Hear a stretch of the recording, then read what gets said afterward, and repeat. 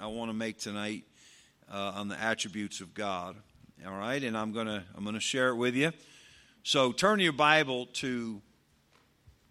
Let's do our groups. Let's do this. That'll make it move more quickly. All right, let's have the teenagers be group number 1, and the men, 18 and over. Is that what we've been? No, 19 and over. Men, 19 and over, group number 2, and ladies, 19 and over, group number 3. All right, we'll do it that way. So, group 1 will be Exodus 34. All right, teenagers, Exodus 34. Group 2, Isaiah 25. Group 3, Jeremiah 10. And then one of the verses we're going to look at is a scripture song. We'll sing it together. And then we'll all end together in John chapter 1. All right, so let me get that straight again. Group 1 is the teenagers. Group 2 is the men, 19 and over. Group 3 is the ladies, 19 and over. All right, so group 1 will be Exodus 34. Group 2 will be Isaiah 25.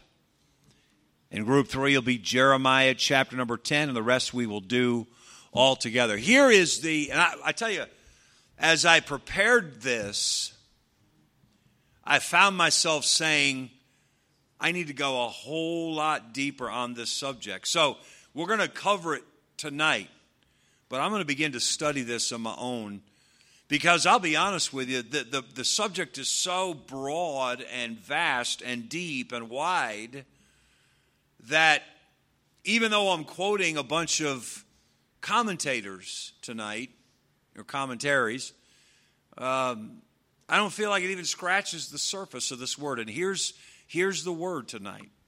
It's a huge word. It's only got 4 letters, but it's a huge word. And the word is true. God is true. So let me jump into this idea of God is true. The word true covers a variety of aspects of integrity, all of which accurately describe the character of God. I found not only was I not able to adequately define this word, not the word, but the aspect of God's character. God is true. Not only was I not able to adequately define it in a way that covered all the bases, but I also found that the commentaries that I consulted, the ones that we've been using, the ones I've told you about, they only began to scratch the surface. And the idea is so huge that we're only going to begin to address it in just a couple of minutes tonight. But I want you to understand that the fact that God is true is one of the most reassuring things that I can imagine. It gives me hope like I can't even begin to tell you. And let's see if I can share a little bit of that with you as we go. Let me give you from Webster's 1828 dictionary 9 different definitions of the word true. I'm going to go through them quickly. Don't let the number 9 scare you. But here are 9 different definitions of the word true, and God fits every one of them perfectly. All right, number 1, conformable to fact, being in accordance with the actual state of things. Definition number 2, genuine, pure, real, not counterfeit, not adulterated, not false. Definition number 3, faithful, steady in adhering. Definition number 4, free from falsehood. The dictionary is showing us all these different aspects of the word true. And every one of them fits the character of God, except that they fall short of really telling just how true he is. But Number 5, honest, not fraudulent. Definition number 6, exact, right to precision. 7, straight, right. Definition number 8, not false or pretended. Definition number 9, rightful, authentic. So there's 9 dictionary definitions of the word true. And even though they don't really even begin to tell the story of what it means that God is true, your God, the God that you believe in, the God that you worship, the God that you serve, the God that you get down on your knees and talk to, he is absolutely true in his character. All right, let's read some of the scriptures here. Group number 1, Exodus 34, verse number 6. Exodus 34, verse number 6. Ready? Go ahead.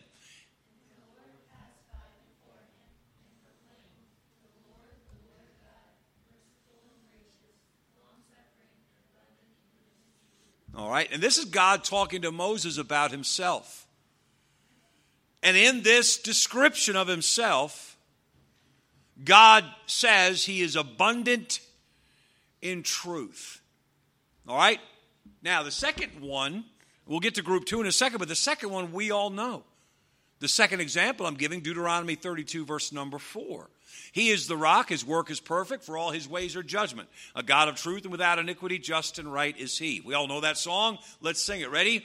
He is the rock, his work is perfect, for all his ways are judgment. A God of truth and without iniquity, just and right is he. Just and right is he. Just and right is he. A God of truth and without iniquity.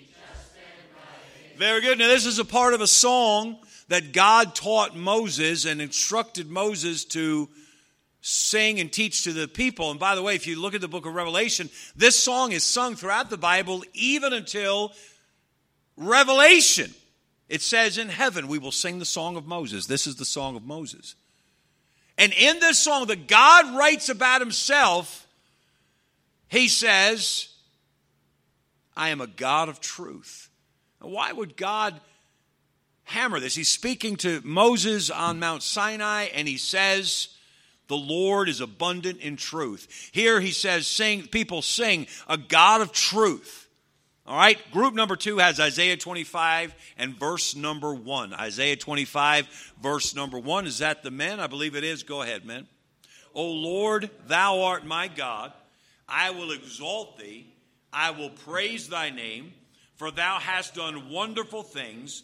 Thy counsels of old are faithfulness and truth. Very good.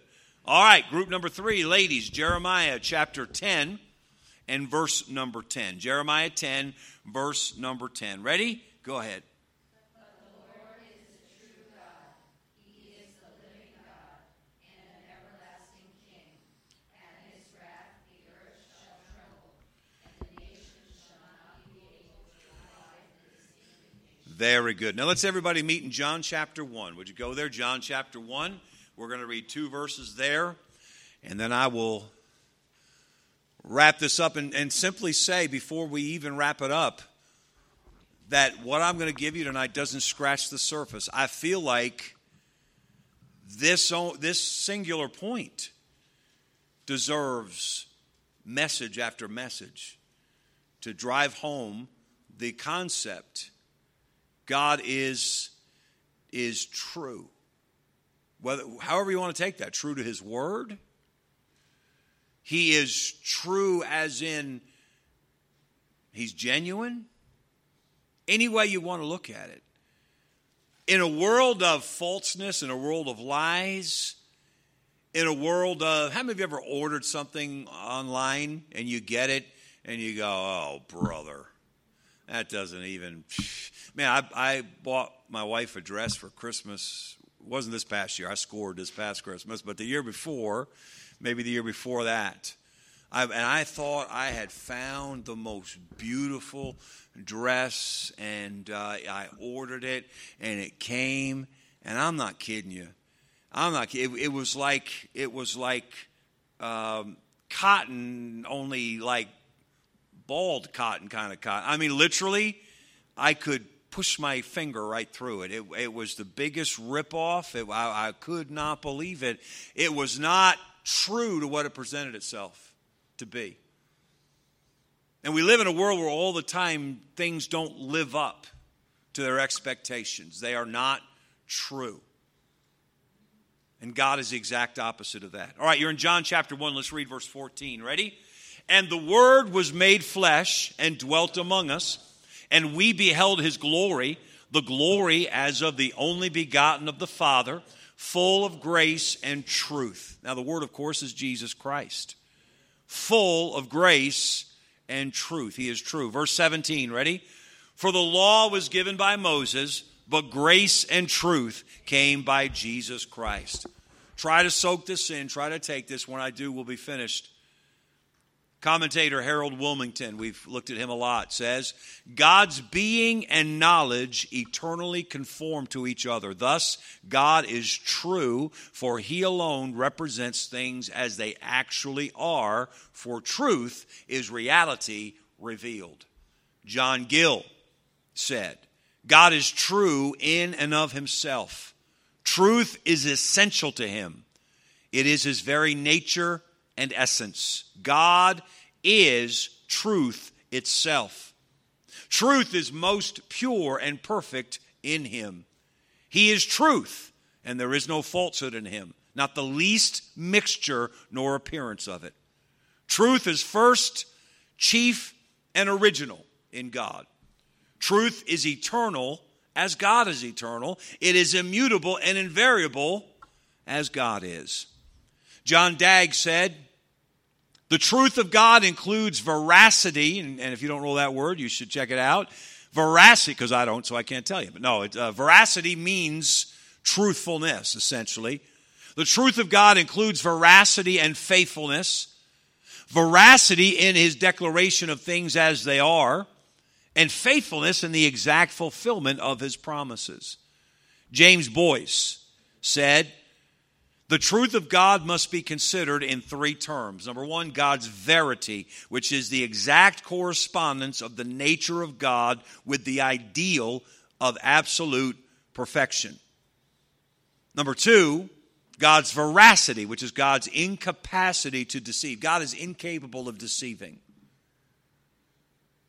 So if you ever think God tricked you, he did not. He's not capable of tricking you.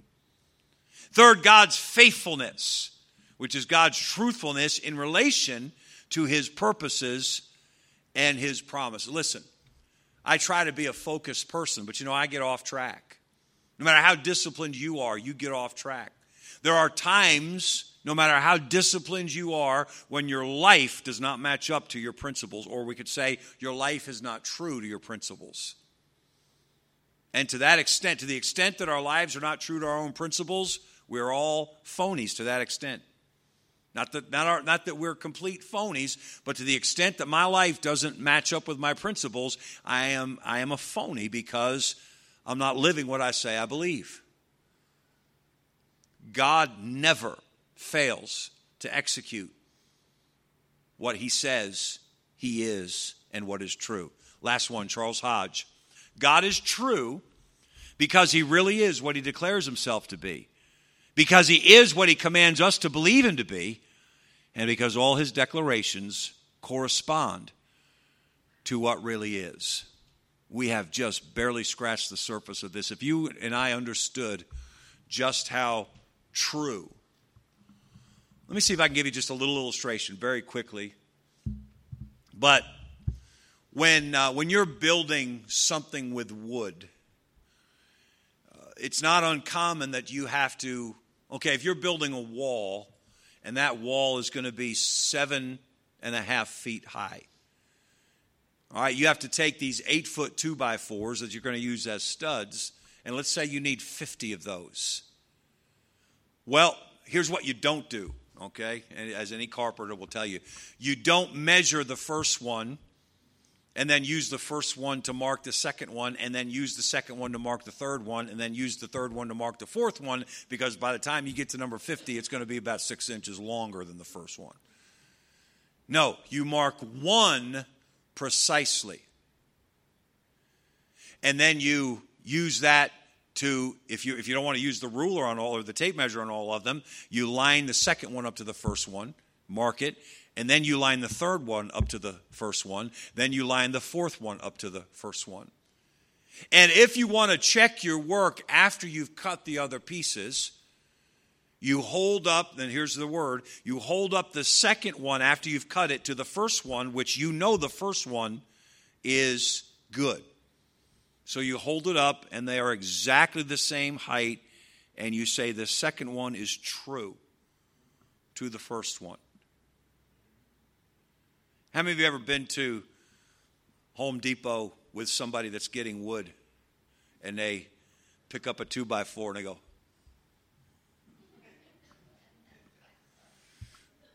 and if they're at Home Depot, they put that one aside, and they get to about the 10th one before they, okay, this one is just the straightest one there is here. What are they doing? They are looking to see if it is true, if it is straight. That's one tiny little facet of what it means when we say God is true. It's so much more than just, yeah, God always tells the truth. It's so much more than that. God is always 100% exactly what the God of the universe needs to be. No variation.